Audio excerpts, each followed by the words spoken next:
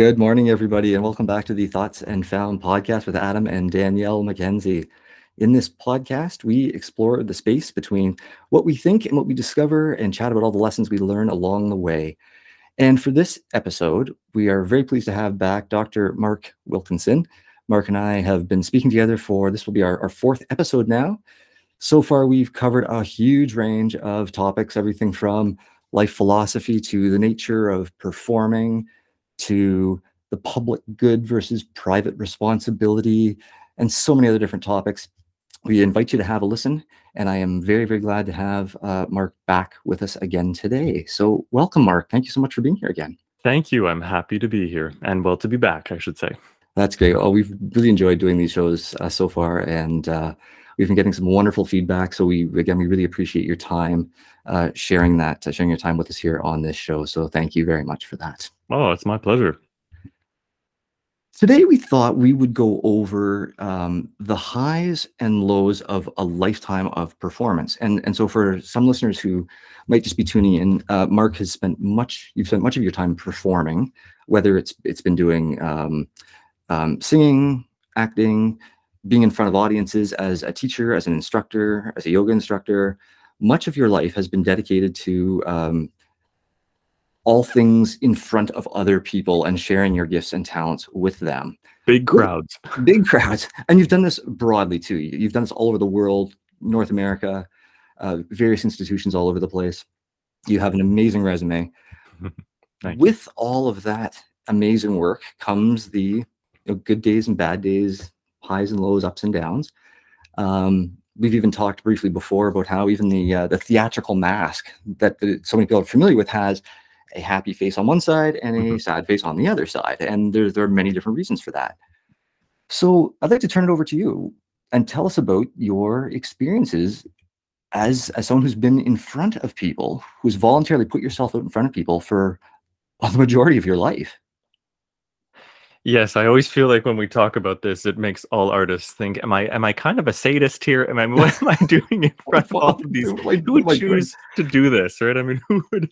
It's not easy. It's not. There's a lot to go through. And I haven't performed to the extent you have, but just being in front of people takes a lot of time and effort. And I think something that surprises a lot of people is how many artists, performers, whatever word suits your fancy, have stage fright. And how many of us, if I may include myself in there, how many of us are shy and how many of us are introverts as well. I think that would surprise. Now, I'm not a fan of saying everybody is one thing or everybody else is something else. Of course. But more often than not, people might be surprised to hear that one of the things that performing does is actually gets us out of our shell. It actually is a way of scaring us, but in a good way, a sort of productive scare that somehow brings out something else that allows us to do what can sometimes feel like a sort of superhuman task, especially when, I or my colleagues are singing into a 3,000 seat hall without a microphone. I mean, that takes the body, but that takes the mind as well. So absolutely. Yeah, it's definitely an opportunity to consider that not everybody was just born for the stage. There's this idea that performers were all just singing and dancing out of the womb and that they just love attention and they're just starved for the applause of the crowd, and that they're all these extroverted, loving the limelight type of people. But I have found in my time as an artist that that's actually quite the opposite. Now, there are a couple of those, don't get me wrong. I have met some dear colleagues that I consider friends who are absolutely center of attention folks. They love it and they can't get enough of it, and we love them. It's all good. But overall, I have found that many people in the performing arts are more introverted and shy than you would think. That's fascinating. That's really, really interesting. I like the part where you said, it forces you out of your proverbial shell. And that brings to mind that, every journey starts with that first step. You've got to start and do it. That's the hardest part in many cases, because once you kind of get that effort rolling, it can kind of, in my experience, take over and do as you say. It brings you out. It forces you to become a better version of what you thought you were. Yep. Absolutely. Often when you don't even know you have the capacity to do it. That's what surprises people is they try something, they have no idea if they're going to be good at it, and then the audience claps a little bit, or the teacher gives you praise, or the adjudicator at the festival gives you a good mark. There's something that Mhm. can spark this sense of, wow, I had no idea that this was something were capable of doing. Mhm. And all of a sudden, before you know it, you're on this path. And I shared with all of you listeners and you, Adam and Danielle, that I, I'm a type B guy. I kind of found Mhm. my way into dance. I found my way into theater. I found my way into singing. It honestly happened. And that's why I think I said in one of the episodes, I swear I'm telling the truth. I mean, it That's okay. really was, it wasn't as planned as people thought. And so I knew I had a voice. I knew I could sing in tune. I had been Mm. singing in choir for a long time and I knew I could act. That was all good. But it isn't necessarily something that a child knows that they're able and willing to do for the rest of their life. And it can cause all sorts of joy. It can cause all sorts of grief and uncertainty about why you're doing this and if this is something that you really want to do and why in the world you would continue to put yourself out there to the scrutiny and critique Mhm. of the world, be it the larger world or the world that is your community, depending Mhm. on the level at which you work and the number of people with which you work. So it's quite a journey. Mhm. What do you think is it that people become like most afraid of, like before that stops them from starting or stops them from continuing? Is it the stage fright? Is it their do they perceive that everybody's going to be so critical instead of being supportive and being awed and amazed because you're the person up on stage doing something where the audience is not? I think there are several things that continue that stage fright and continue that fear for people. And the first is always kind of in the sort of like a high, actually, always trying to be as good as you first felt when you realized you were good at it. Hmm. You're Hmm. always sort of striving because when you first were told you had a talent, the stakes were low. Right. Someone Right. happened to mention, oh, you seem to have the dexterity for piano, or oh wow, you really have a body that moves beautifully for dance, or you have a voice that I hear something in. There's always that initial sense of, oh, I might be good at this. And so you're constantly worried about maintaining, well, not worried, but for some people, Mhm. worried about maintaining that level of talent and displaying that talent. And having an off day when you're supposed to be a professional at this Mhm. can be very, very worrisome in the sense that professionalism doesn't always allow for bad days. But being a human is about having good and bad days. But when you have Sure. an audience, 8 o'clock, the curtain's going up, whether you're having a good day or a Sure. bad day, and Right. no one can put an insert in the program saying, ladies and gentlemen, tonight Mark Wilkinson needs your patience because he's having a bad day. That's not professional. So we Right. have to we have to get up and play the character, sing the song, dance the role, whatever it is, in spite of ourselves sometimes. So Right. it's really the combo of that. It's striving for that initial talent that you have felt that felt so good, and will I ever be that good again? And also the reality that you have to navigate that human art form, but that doesn't always allow for the human experience of the up and down days. And how do you bring that bad day? What will my character be tonight? How will I say the lines tonight based on what I'm feeling? How much should that play in? How much shouldn't that play in? And that's a constant balancing act for Mhm. so many artists. Mhm.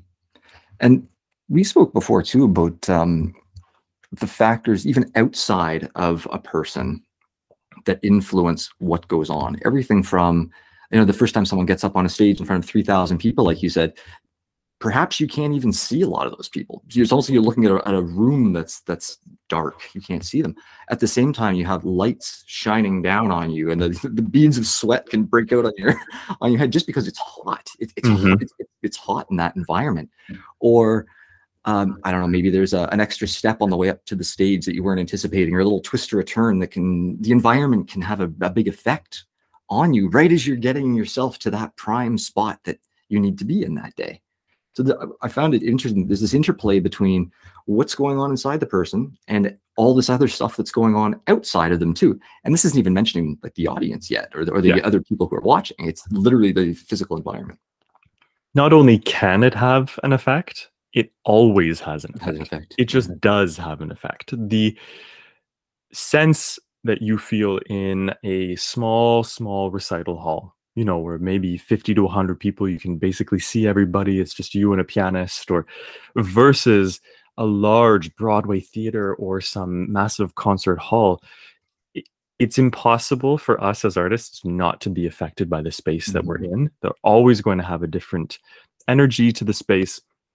There's always going to be a different energy based on how many colleagues are on stage with you, how much of the audience you can see. Because you're right, in a lot of theaters and concert halls, the house lights go down. You have spotlights shining in your face. So not only is the audience already dark, then you have this light in your face, so you can't really necessarily see anyone. And depending on one's sensibility, depending on one's personality, that can be a very bad or very good thing, depending on how much you want to be seen by the people in the audience. So the acoustic as well can have a huge effect on how you feel. The even just the sense of cleanliness in the air, you know, God bless some of those old theaters that I perform in, but there's some asbestos that I have definitely you know, don't need any extra in the room, and some dust and older stuff going on, versus these beautiful, gorgeous new recital halls that you walk in that just feel like you're in a hospital. They're so clean. I mean, it just, all of that stuff affects not just, it doesn't, it's not that it just can affect it, it just does affect it, no matter where you are. So you really can't escape it. How do you get yourself ready, or your colleagues ready, like for that moment when you know, maybe you've had a good day, maybe you've had a bad day? How do you get yourself prepped for that, for, you know, the moment when the curtain's going to go up, or the lights are going to come on, or the introductory music starts? How do you get yourself ready for that moment? Because I think I'm hypothesizing here. I think that's a moment that a lot of people might dread, but I think so. There's got to be a way that performers get themselves ready for that point. And the people I'm saying who dread it, they might be someone who would aspire to be on stage or inspire to be in front of somebody, but maybe that's holding them back. What kind of tips or recommendations do you have for adjusting one's headspace for getting ready for those types of moments?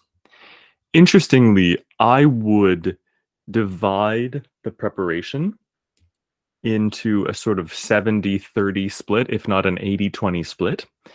And that 80% is how prepared you are with the actual repertoire, is what I mean. 80% of the nerves that come for us usually have to do with not knowing our lines, or not knowing our fingering, or not knowing our words, not knowing the melody.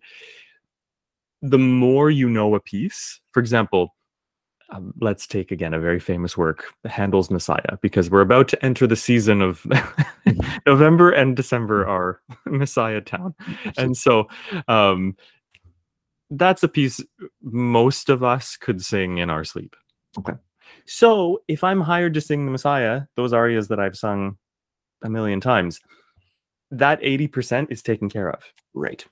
Now, the 80% should always be taken care of, because as a professional, you should always be prepared. But busy schedules, life happens. You didn't get the score, you know, but only a week before the show or whatever, you know, life happens. And so a lot of nerves have to do with a lack of preparation. If you know your part inside and out, whether it's spoken, sung, danced, played, twirled, thrown, whatever it may be. If you know your part, you are instantly more confident. Because if you can walk on stage, walk onto the recital hall, walk into the concert hall, whatever it is, and you could sing it in your sleep, you're already so much more relaxed. So in terms of advice or recommendations, if there's any young artist listening to this, would be really most of your nerves are when you're not prepared. That's the most nervous you'll ever be. So the goal as a professional is never to be not prepared. And so then the 20% that's left is about How much did you rehearse? How much time have you had with your colleagues? Do you know the staging because you only had a night to prepare it? Especially if you're an understudy coming on, last Right. minute, or you're a replacement for somebody who got ill. Mhm. How's your breathing exercises before you go on stage? Did you warm up? Are you dressed? Did you show up, with 30 seconds to curtain, or did you show up with 10 minutes to curtain to actually be backstage?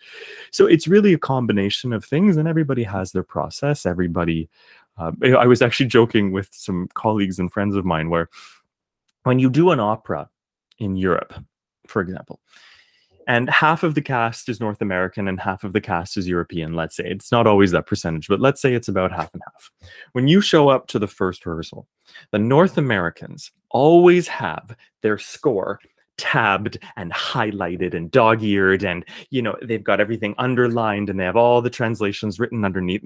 We are taught in the West, well, especially in North America, to be just studious and well prepared, and it's so funny to look at North Americans' opera scores. They're just notated up to the nines. And then the Europeans walk into rehearsal. Does anybody have a score? Then I'm exaggerating, but they're just a little bit more relaxed over there. So they have some beaten up score, and they had to borrow a score from someone. It's really interesting to see the different processes that people have, and one could judge one or the other as being better or worse. That's not what I'm here to do today, but whatever takes care of that other 20% for you, you have to find that feeling, whether it has to do with your nervous system physiology, getting into that parasympathetic state where you are not worried so much, getting rid of those butterflies. Although a little bit of nerves, I think I even said that on another episode, a little bit of nerves, that's a good thing. You It can should help. care. It keeps you sharp. Keeps you sharp, and it shows that in the you moment. care. It shows that you want to do a good job, and that's great.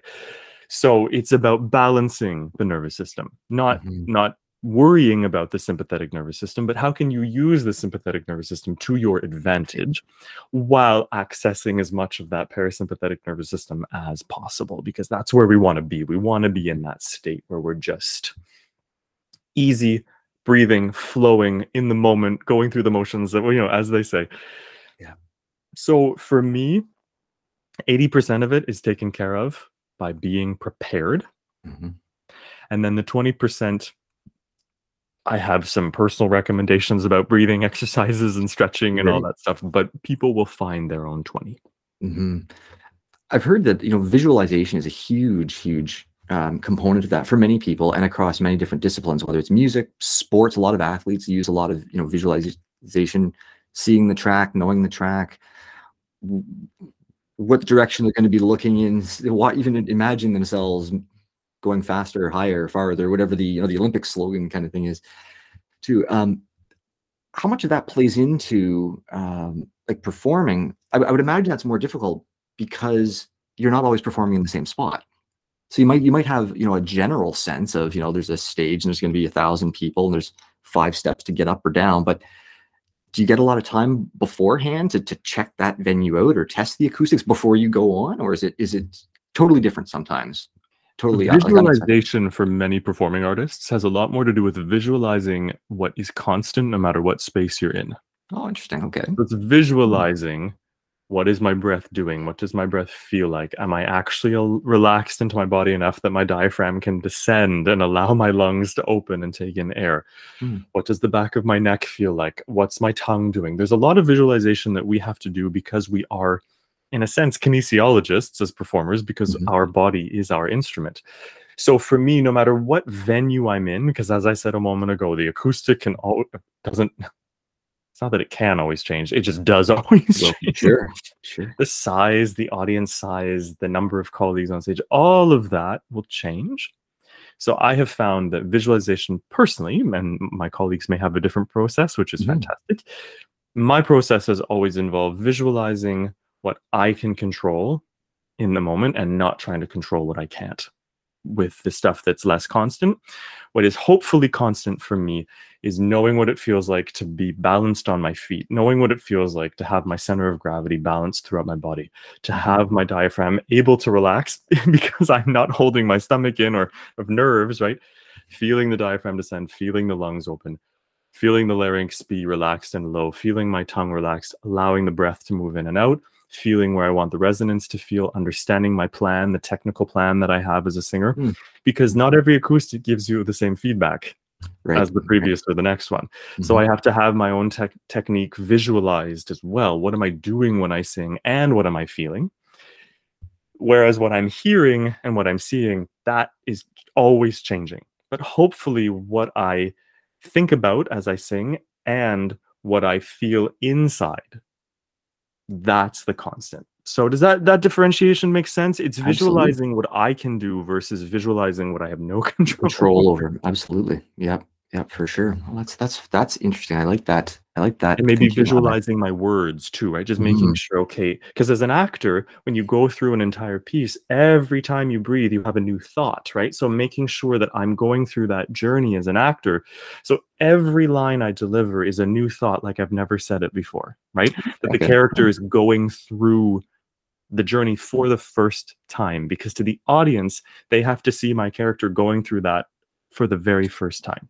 And that was the famous I'm forgetting his first name. Liza Minnelli's father was a very famous director in the early 1900s. I think it was Vincent Minnelli. Excuse me if I got that wrong. He asked him one time, "Dad, what's acting? What is acting?" And he said, "It's hearing something for the first time and saying something for the first time." Which is such a beautiful, it's a perfect description of it. So I like to visualize that journey, making sure that I, as an actor, am taking the journey with the audience so that I'm always thinking the thought for the first time. So there's many things to visualize that hopefully center you and not make it all about the venue and how famous it is, and get your ego out of the equation and come back to professionalism, which is not ego-based, but work-based, and, delivering the best. That's what real performing is about.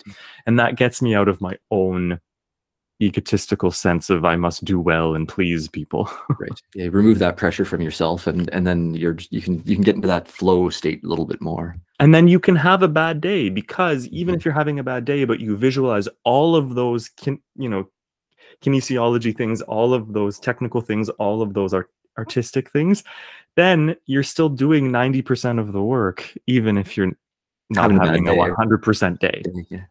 As part of your visualization, then, do you also work to factor in like some of those things that you maybe can't control? Like maybe you get a different reverberation off a ceiling or a wall, or maybe you get a different sound coming through the sound system. Like things that you have a schematic or a way that you think ahead of time about how you're going to respond to some of those unexpected things. I mean, we're getting into more like detailed. If you can control 90% or 80% of the stuff, and the other 10% is good, and 5% of this is great, you're now down to a couple little things. Do you have a sort of a strategy in your mind for dealing with those remaining unexpected things to keep yourself centered and focused? Right. For me, it's about, did I have an opportunity to at least speak or sing in the space once? That's the big thing, because again, every acoustic is different, but if I'm at least getting a sense of what this acoustic is like, the scariest is when you have to walk on stage and you've never spoken or sung in this space, which would be rare. Thank goodness. That's really not how professional jobs should ever work. But again, there have been concerts, especially, where someone got sick and you're called in sometimes that day, if not the night before. So sometimes you don't always have a lot of time in the space, which is why I don't rely too much on the space. So the typical, my basic answer to your question is, it's nice to get that, and it does help us, but I really rely on it as little as possible. So there isn't too much of a schematic in that sense.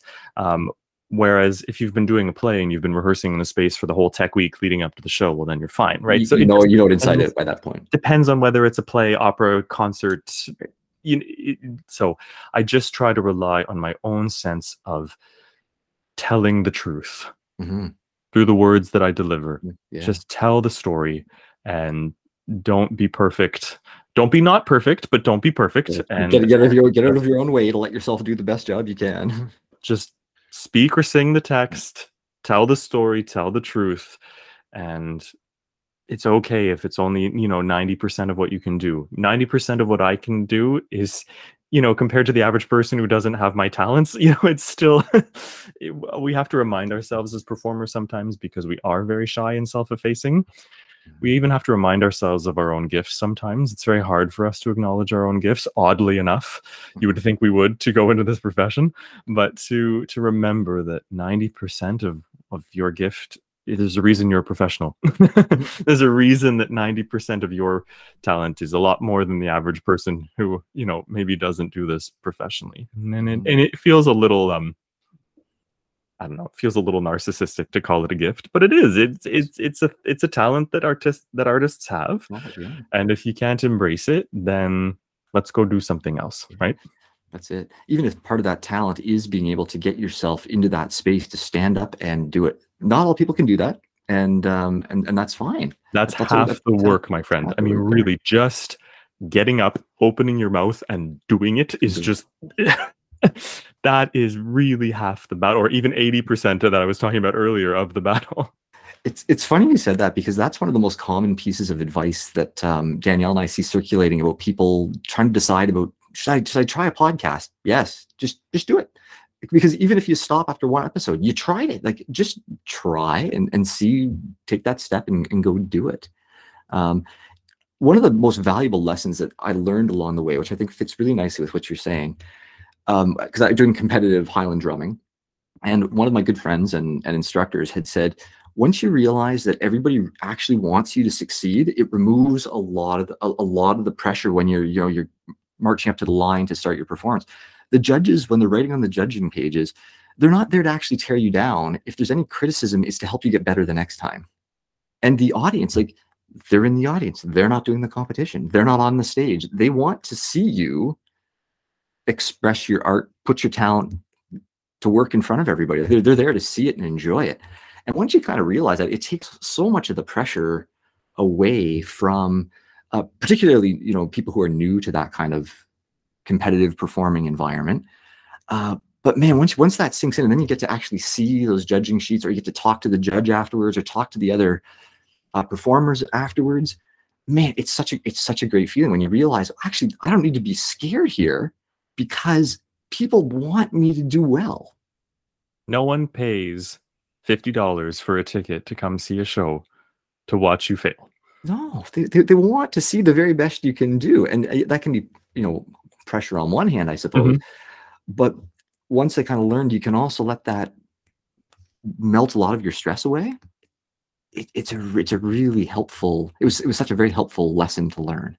And it's a classic tale of our human brain, our human heart, and our, frankly, human ego remembering the 5 critics and forgetting the 500 supporters.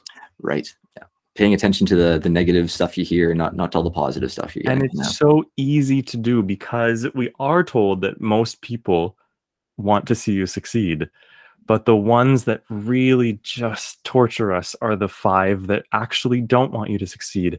And have a loud voice about it or something. Yeah, and the problem is that those 5 people are miserable people. There's probably not much that's going to make them happy anytime.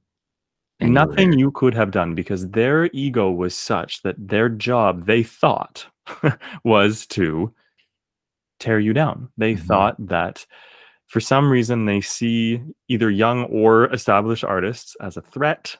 They see young or established artists as their project, whatever it may be. And I will admit, when I was in my master's degree, there was an instructor at that institution who seemed to make it their mission to tear me down any time they could. And do I remember that person? Unfortunately, I do. And that's why I say human ego, human brain, human heart, because I am human too. It's right. Yeah. I don't want to come across as a saint here, because I am not.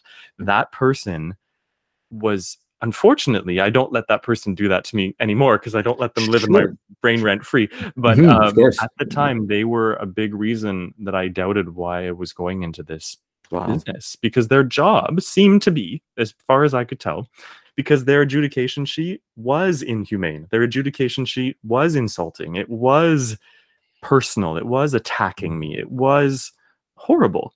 And I'm amazed that that person calls themselves a teacher. I'm absolutely amazed by that. But any artist listening to this right now is going, yep, yep, I can remember that. Wow. Everybody has that person, or sometimes five, as I said earlier. There are going to be those people. And unfortunately, they can cloud the 500 people during my master's degree, or whatever, random numbers, who were in my corner. And it's easy to concentrate on the five miserable stick in the muds versus all of the people who were there to actually help you. And so I completely agree that it's important for artists, young or established, to remember that most people want to see you succeed. I just would throw in a little plug for the fact that that's easy to say. Absolutely. Not that that was your intention, Adam, but I just think it's easy to say. Easy to and say, I do try to remind my students of that, but I also know that it's harder to do, because when you have people believe in you, it's great. But when you have people who don't believe in you and are vindictive about it and really sort of seem to corner you and seek you out to tear you down, that's hard. Absolutely. That's when you're getting into like just evil behavior. Yeah. When people do that. And how do you work to overcome that? How do you, because like, I think what you said, there's a lot of truth there too. So I have people in my life that I remember, unfortunately, because of, negative interactions with those people.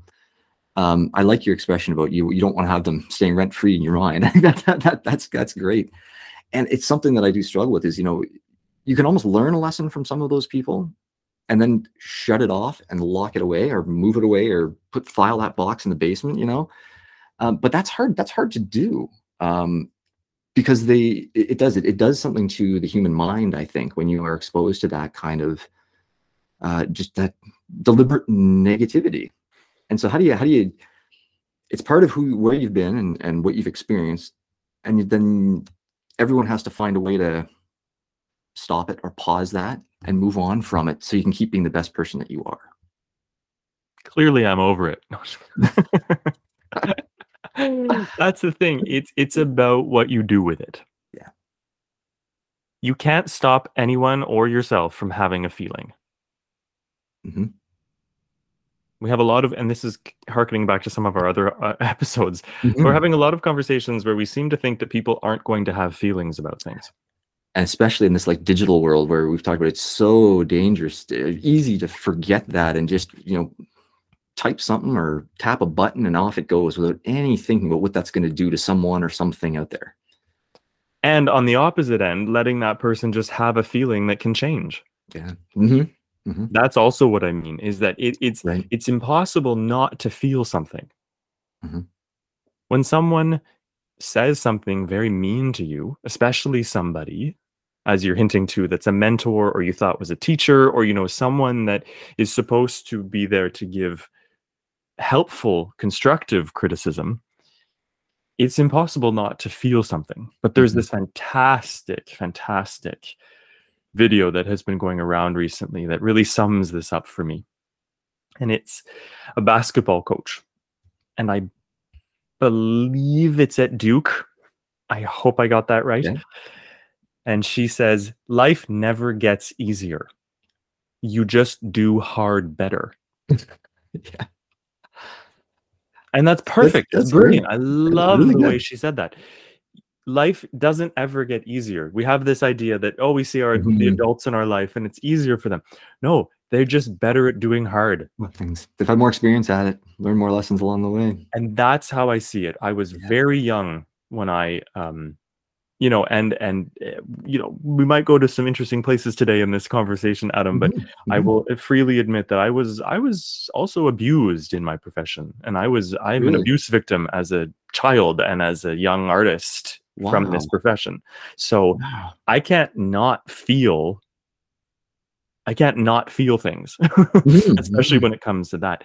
Sure. You just do hard better. You decide whether it's going to define you or whether it's going to maybe even motivate you to just be better than that, to treat people Mhm. better than Better they than treated that. you. And Mhm. so for me, like any instrument or any art or any performance, it's practice. I've just Right? practiced, and Mhm. I've gotten a lot better um, at not only how I handle things, but Mhm. also I've gotten a lot better at not putting up with the abuse either. I've gotten a lot better at calling it out. I've gotten a lot better Mhm. at sticking up for not only my colleagues, but for myself Mhm. and saying, I won't work in that environment. I won't work in this condition. And if that doesn't change, I go. Mhm. For two reasons. One, there are other artists. I'm not the only important artist in the world. There are millions of Mhm. other beautiful colleagues who can do the job as well and probably better than I can. So I'm not making this out to sound like I'm amazing. I don't mean that. I No, just for mean sure, for sure. there are other artists. And secondly, I need my integrity. Mhm. So the abuse stops or I go. Mhm. It's that simple. Mhm. Absolutely, yeah. It's really that easy for me. So I think I don't know that you ever fully get over it, but as that basketball coach said, you just do hard better. And so I think that's such a beautiful, beautiful mantra that everybody should remember. I think that's wonderful. I hadn't heard that, but I'm gonna look that video up now for sure. Oh, that's great. Hmm. The You mentioned a couple skills there that I think are so critical for people to learn. Hmm. The earlier they can learn them in life, the better. I think they're not easy skills to learn. You mentioned coping with things, and you mentioned being able to call things out, which Hmm. for me is part and parcel of, can you identify something that's happening on the fly?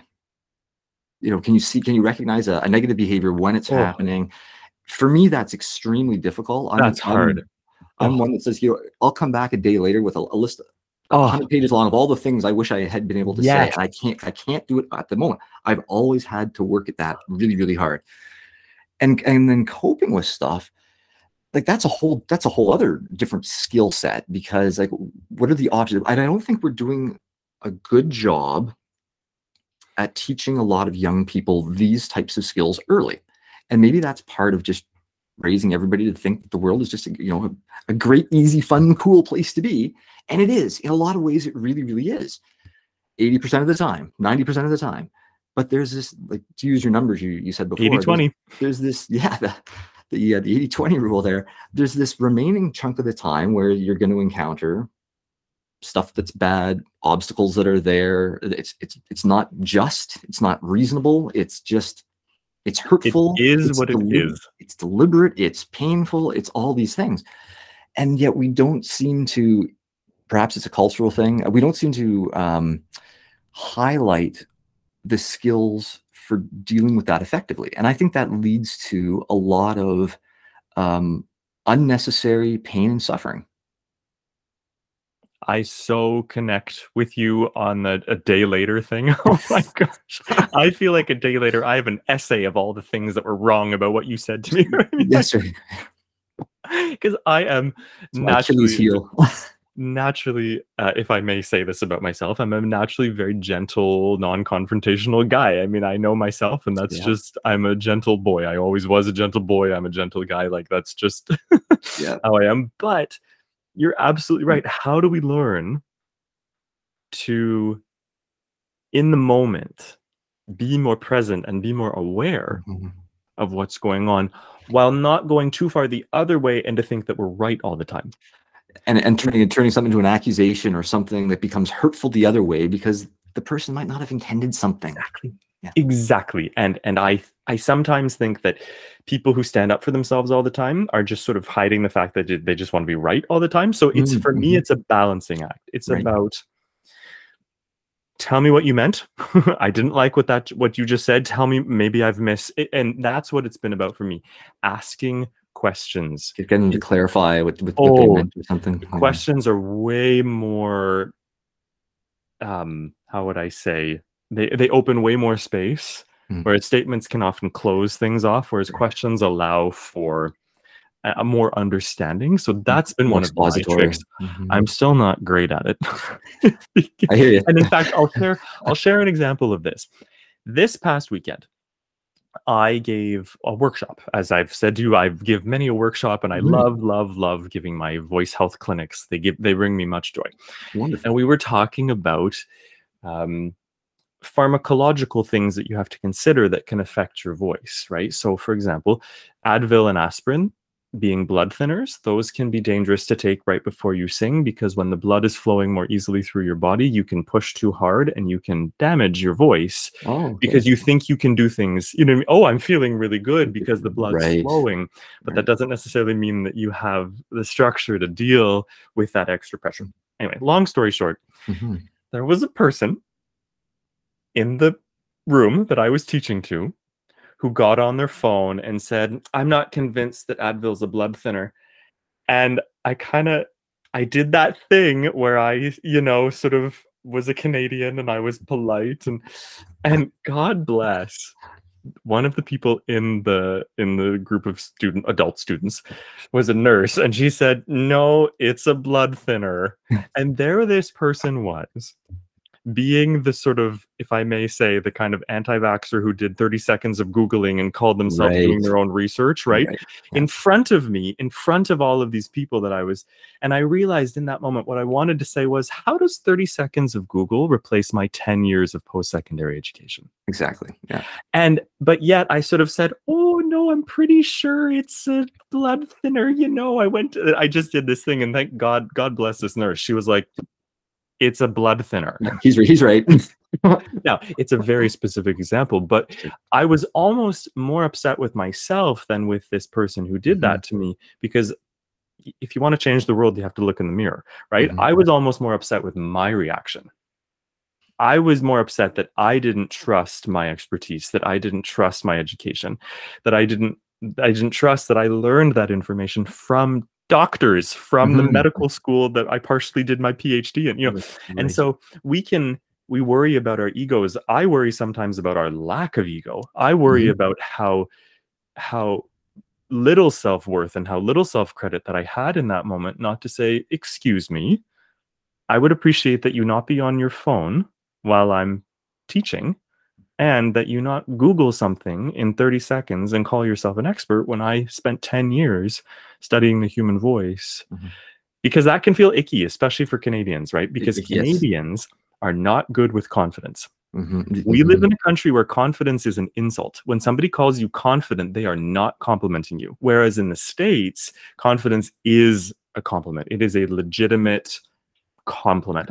Whereas here, what we're doing is we're passively aggressively calling you arrogant. Right. So We as Canadians are so, right, we're so frighteningly polite that we can sometimes even veer to just self-deprecating lack of ego. And I literally the next day I thought I had this little monologue, how dare you, you know. I sort of got into this space, and God bless again that nurse for coming to my rescue. But you do feel, especially in my case where I sort of straddle the arts and health, because I'm not an MD, I always automatically go to, you know, sort of deferential and, oh, I'm not an MD. And the nurse came up to me afterwards and she said, you can speak to this stuff. It's okay. You have a PhD in this. You're allowed. And I went, thank you. There's the person who's got your back, right? She had my back. Got your back. Yeah. But I can't wait for the day when I have my own back. Well, I think what you just said, I identify with so much of it. And I think, again, why it's tricky is allowing like a healthy expression of your ego constructively. I think that also you can break that down into several small skill sets, but you need to be able to, one needs to be able to apply it again quickly and on the spot. You need to, again, there's a process of identifying what just happened, being able to kind of assess, does that make sense or not? Coming up with the polite but firm words to challenge it or to push back or whatever you want to say, without, again, locking down a conversation, shutting something down, shutting somebody down who maybe does have a valid point in a certain case. It's hard to do that in the span of a couple of seconds when again, you're standing up in front of a group of people, especially. Very difficult to do, even if you're in a one-on-one situation with somebody. It's hard to harness those sets of skills, but I think it's almost a set of skills that one would need to have like the healthy expression of one's ego. It's tough. We're not taught how to do that. And especially, as I said, in this frighteningly polite country. I think It's frowned England upon. I think England has us only a little bit more on the frighteningly polite, but Canada's up there in the world of being just so deferential and kind. And those are the kindness, obviously, we love, but there's something there we can take too far too far. sometimes. And we can forget that kindness needs to be framed within the context that that person wasn't being kind to me. Now, that doesn't mean that I have to be mean to that person. And that's the difference. How do we, when what someone is doing, when what someone is standing for and what someone is promoting isn't kind, there has to be a moment where we're allowed to stop that. And where we're allowed to say, hold on, you may not be intending to do this. You cannot look into someone's heart and know their intentions. It's practically impossible to do. But or and we're supposed to say and, not but. And there's also a way that we can say, maybe there's another way we can do this. Maybe there's another way you could have brought that up. Maybe there's a way we could have a conversation. And it's how I feel when I'm in rehearsals for a play, a musical, an opera. I have some colleagues who want to instantly argue with the director. And I say, we have an hour for this rehearsal. If there's a character choice that you really feel you need to make, is it possible that maybe that's a conversation that could take place between you and the director at another time? But there are other people on this stage with you. And I'm kind of old school. What the director says is what I do. I'm very sort of old school that way. But there are moments where even that individual could have come up to me after and said, I just want to check. I've never heard that before. That's new to me. I know a lot about, maybe she felt she knew a lot about, or they, sorry, I shouldn't have said there. I don't want to reveal too much, but maybe they feel that they know a lot about pharmacology, whatever it is. But it was that moment where, again, I'm more upset with my reaction than with what they did. Yeah.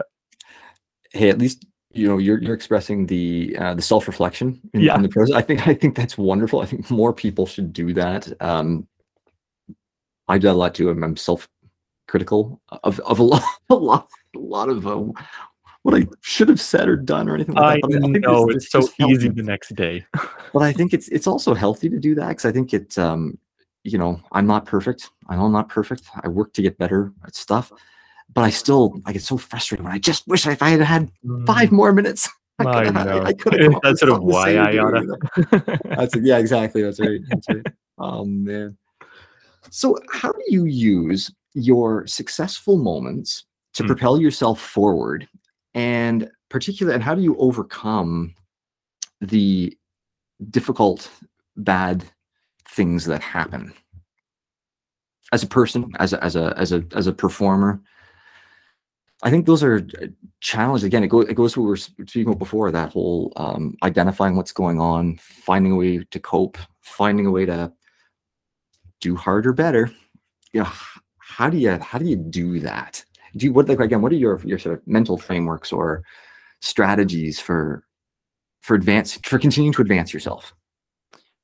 I would say my first answer to that question is owing a lot of credit and gratitude to various entities that I have listened to, read, seen, heard, who have given me wonderful, wonderful pieces of advice. That was one of my questions for later on, actually, was getting into this very, very thing, is who are your mentors, your colleagues, your friends, your family, your influences, be it music, film, books, whatever. This is why these combos are so easy with you, Adam. We're always on the same page, even when we don't know it. That's right. Perfect. So yeah, it's been about just hearing other people's stories, and that's why I love, when people share their stories, because when you share your story, people can hear themselves in you, and they find their story in yours. And so I've had wonderful books, podcasts, philosophies, speaking in, being at a speaking engagement, watching an interview, whatever it may be. There have been so many wonderful, wonderful opportunities for me to learn strategies. I've also, of course, I think I shared this one time, I have no qualms in sharing that I have been to therapy as well, as I think many people have, and I'm a fan of many people going. I think we all should experience therapy because Right. there's nothing wrong with needing a little bit of help from somebody, especially Mhm. someone who's qualified and trained to help people Help. through things. So Right. finally, I would say just doing it over and practice resilience. And it's one of the reasons that I try to subvert the narrative a little bit. There's this sense that when you see somebody who seems to have it all together, that they've never been through anything. Mhm. I actually offer to people that if practice makes perfect, then that means that that person had to practice it a lot. A lot. Yep. So I try to, because I'm often, not often, but sometimes I'm told, oh my gosh, Mark, like, wow, you're so deep and you have all these things and you have it all together. And I say, yeah, because I've gone through the mud. Mhm. Because that should indicate to you how often I've had to practice resilience. The only reason I'm resilient, and it's a beautiful compliment that I receive gratefully to be told that I'm resilient. That's a very, very, very Mm. powerful thing to hear. I'm Mhm. grateful for it.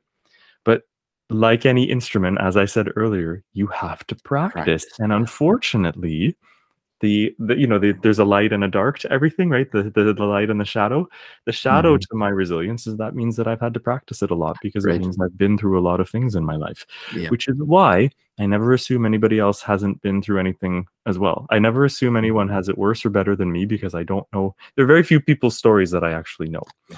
So all of those tools that I mentioned in the first part of my answer Mhm.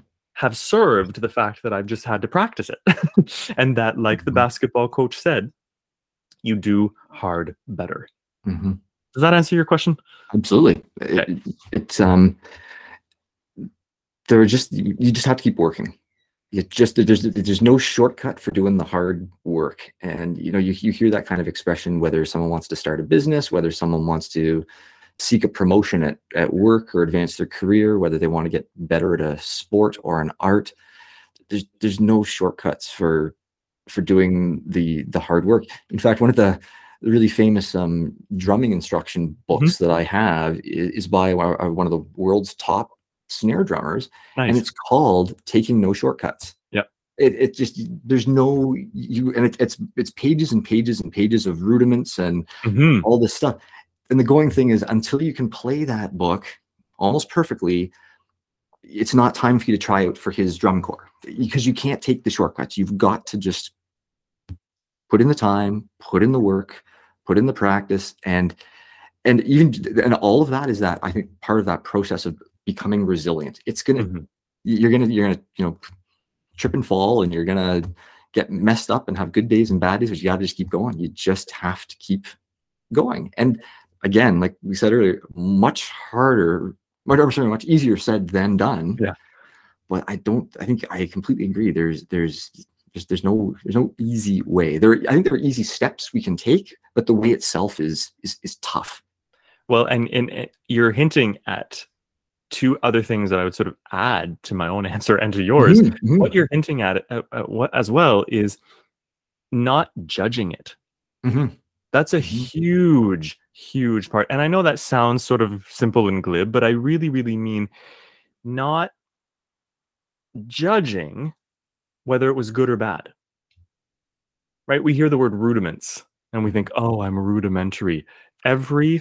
artist, every human, every athlete, every whatever your job or your title or your humanity is, Mhm. everyone needs to remember the basics. Yep. And not judging the ups and downs as necessarily being ups and downs, because sometimes what you think is a down actually may have opened the best door ever for you.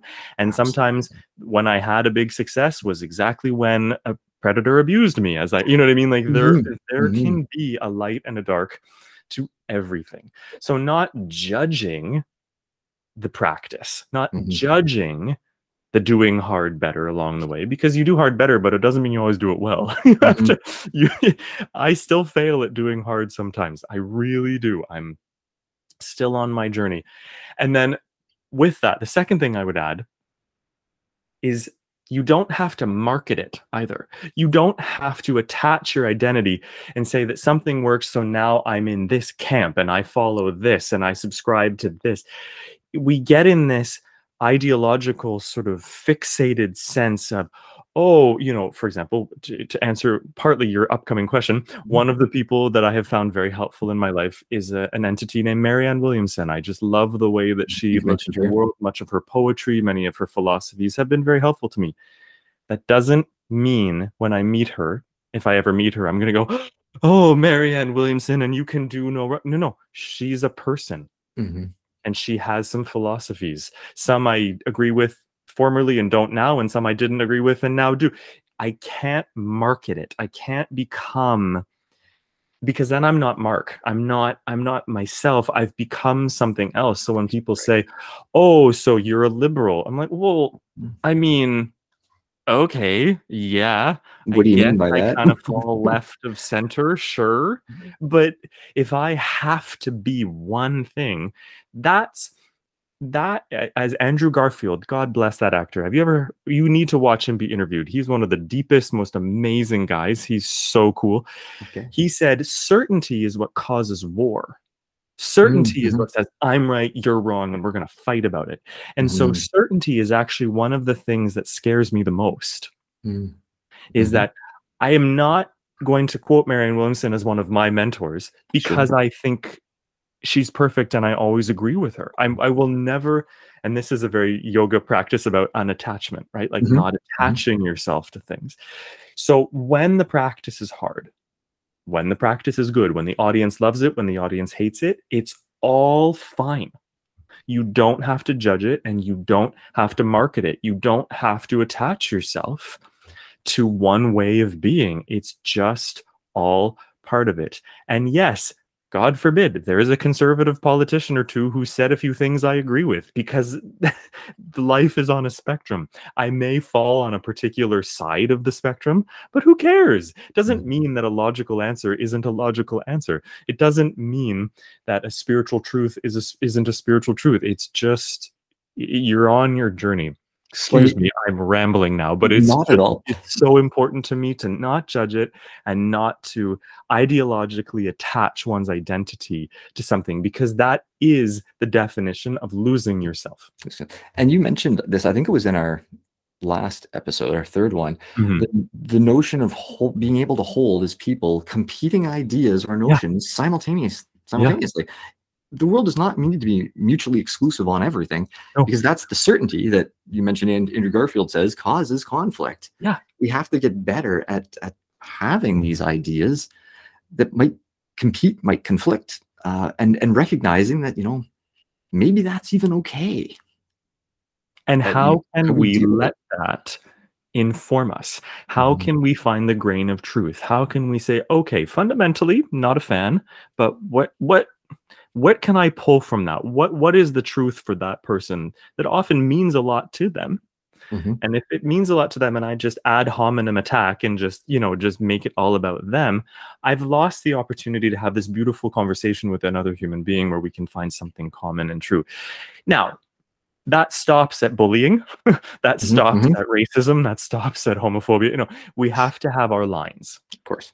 And that's totally fine. There are some basic truths I am, yes, even certain of, which is that, wherever there's places in the world where they throw gay people off of roofs. I'm not a fan of that. It's not going to be okay with that. But that's very different than somebody having a financial opinion about how fiscally responsible we should be. That's a very different level. And if we can't recognize that those stakes are very different, we have gotten to a very scary place. Yeah, when we can no longer recognize like fundamental human rights, because we get lost in the noise or something like that, we're having a problem here. Exactly. So I'm a big fan, again, 80-20. 20 for me is 80% of my beliefs and who I am, I carry those with me all the time.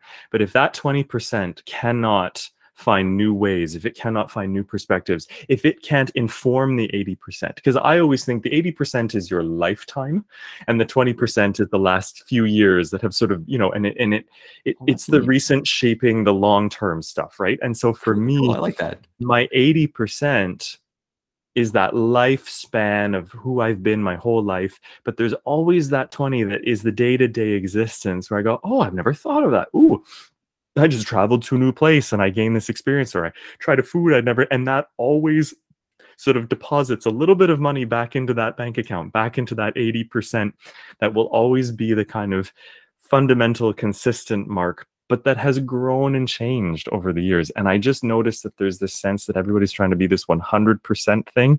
I can't do that. I have no capability of doing that. Well, and there's again, that we're tying together some threads here. Like that notion, you mentioned the word perfection a minute ago, of certainty, which, if you're certain and it's going to be perfect, you're almost getting to the point, especially if you're trying to perform as a human or perform as an artist or an athlete, you're getting to the point when you're after that perfection. Not that you don't want to seek to do the very best you can do, but if you're hamstringing yourself, you're getting tied into that zone so tightly, you're actually going to prevent yourself from doing the thing that you're setting out to do. You have to leave that little bit of space of uncertainty, or however you want to call it, because that's where that magic starts to happen, where that your inner self can really, really come out. Yeah, and it's like bringing a role to a director. If I'm certain, I'm missing opportunities to discover new moments. Mm-hmm. If I'm certain, I'm not paying attention to my colleagues, because acting is reacting. I know I've said that on this podcast. Mm-hmm. Acting is reacting. So if I think this is how it's to be performed, I'm not paying attention to my fellow actors. I'm not responding to what they're giving me, and that's where the magic is. So yeah, 80%, I show up prepared, I know my lines, but I have to leave the 20% for a change, for growth, for reinterpretation. And maybe you've seen a play more than one night. It's not always the same every night, right? Mm-hmm. Sometimes, and people listening in Stratford at the Stratford Festival would know that energy can change. A cast member comes in and an understudy does it a little different. There's always going to be, so this rigid way of living, I don't know, I just can't do it. Yeah, well, to just pick up on that example, I was just speaking to my dad yesterday, who's in Stratford here, and he had been speaking to a woman who was an usher at the theater. And I guess, they're putting it down to just the weather's been changing. It's been cooler and rainier. The house has only been, the theater house only been filled like, 25, 30% of capacity now at the end of the season. Yep. And, you can see it. It's not, there's not the same energy as when it was filled up over the summer, and that affects the other audience members. It affects the staff. It affects the performers. But like you said, it's also just the way that it is. That's the nature of that beast, It is what it is. And as I've said for many years, it doesn't have to be a good thing. It doesn't have to be a bad thing. It's just a thing. Mm-hmm, mm-hmm. And it's how you roll with it. It's how you do hard better. It's how you see life as 80-20 and how you respond. As we all know, we all say that, right? It's how you respond that really, it's not what happens to you. It's how you respond to it. Yeah. I think, interestingly enough, looking at the time here, I think that might be a great segue into the next episode, because I would love to explore that more with you and talk about those mentors who have influenced me. And I want to give that its full due. I think that might be a lovely way, if I may offer, that we end today's episode, if that's okay with you. Absolutely. No, that sounds great. Well, thank you so much again for this today. This has been a lot of fun. And I just loved your analogy of, living life in the 80-20 framework. That's for me. I'm going to have to take that away and think about that some more today. Wonderful. And that's just one of many things I jotted down here today, but thank you again for that. So that's been great. Excellent. Well, thank you so much for your time here again today, Mark. I'm just having a lot of fun doing this. Danielle, I had a lot of fun going through listening to them. It's great. I mean, like I said, we're getting some great feedback from our listeners on these episodes. So I hope we can still do some more in the near future. And in the meantime, I hope you have a great day there in Ottawa. I'm assuming you're there today. Mm-hmm. And to everybody else who's listening to Thoughts and Found, thank you so much for your time today. We are grateful to have you with us. And we wish you a wonderful day wherever you are. And we'll be back again soon with another episode. Thanks, Adam. Have a great day.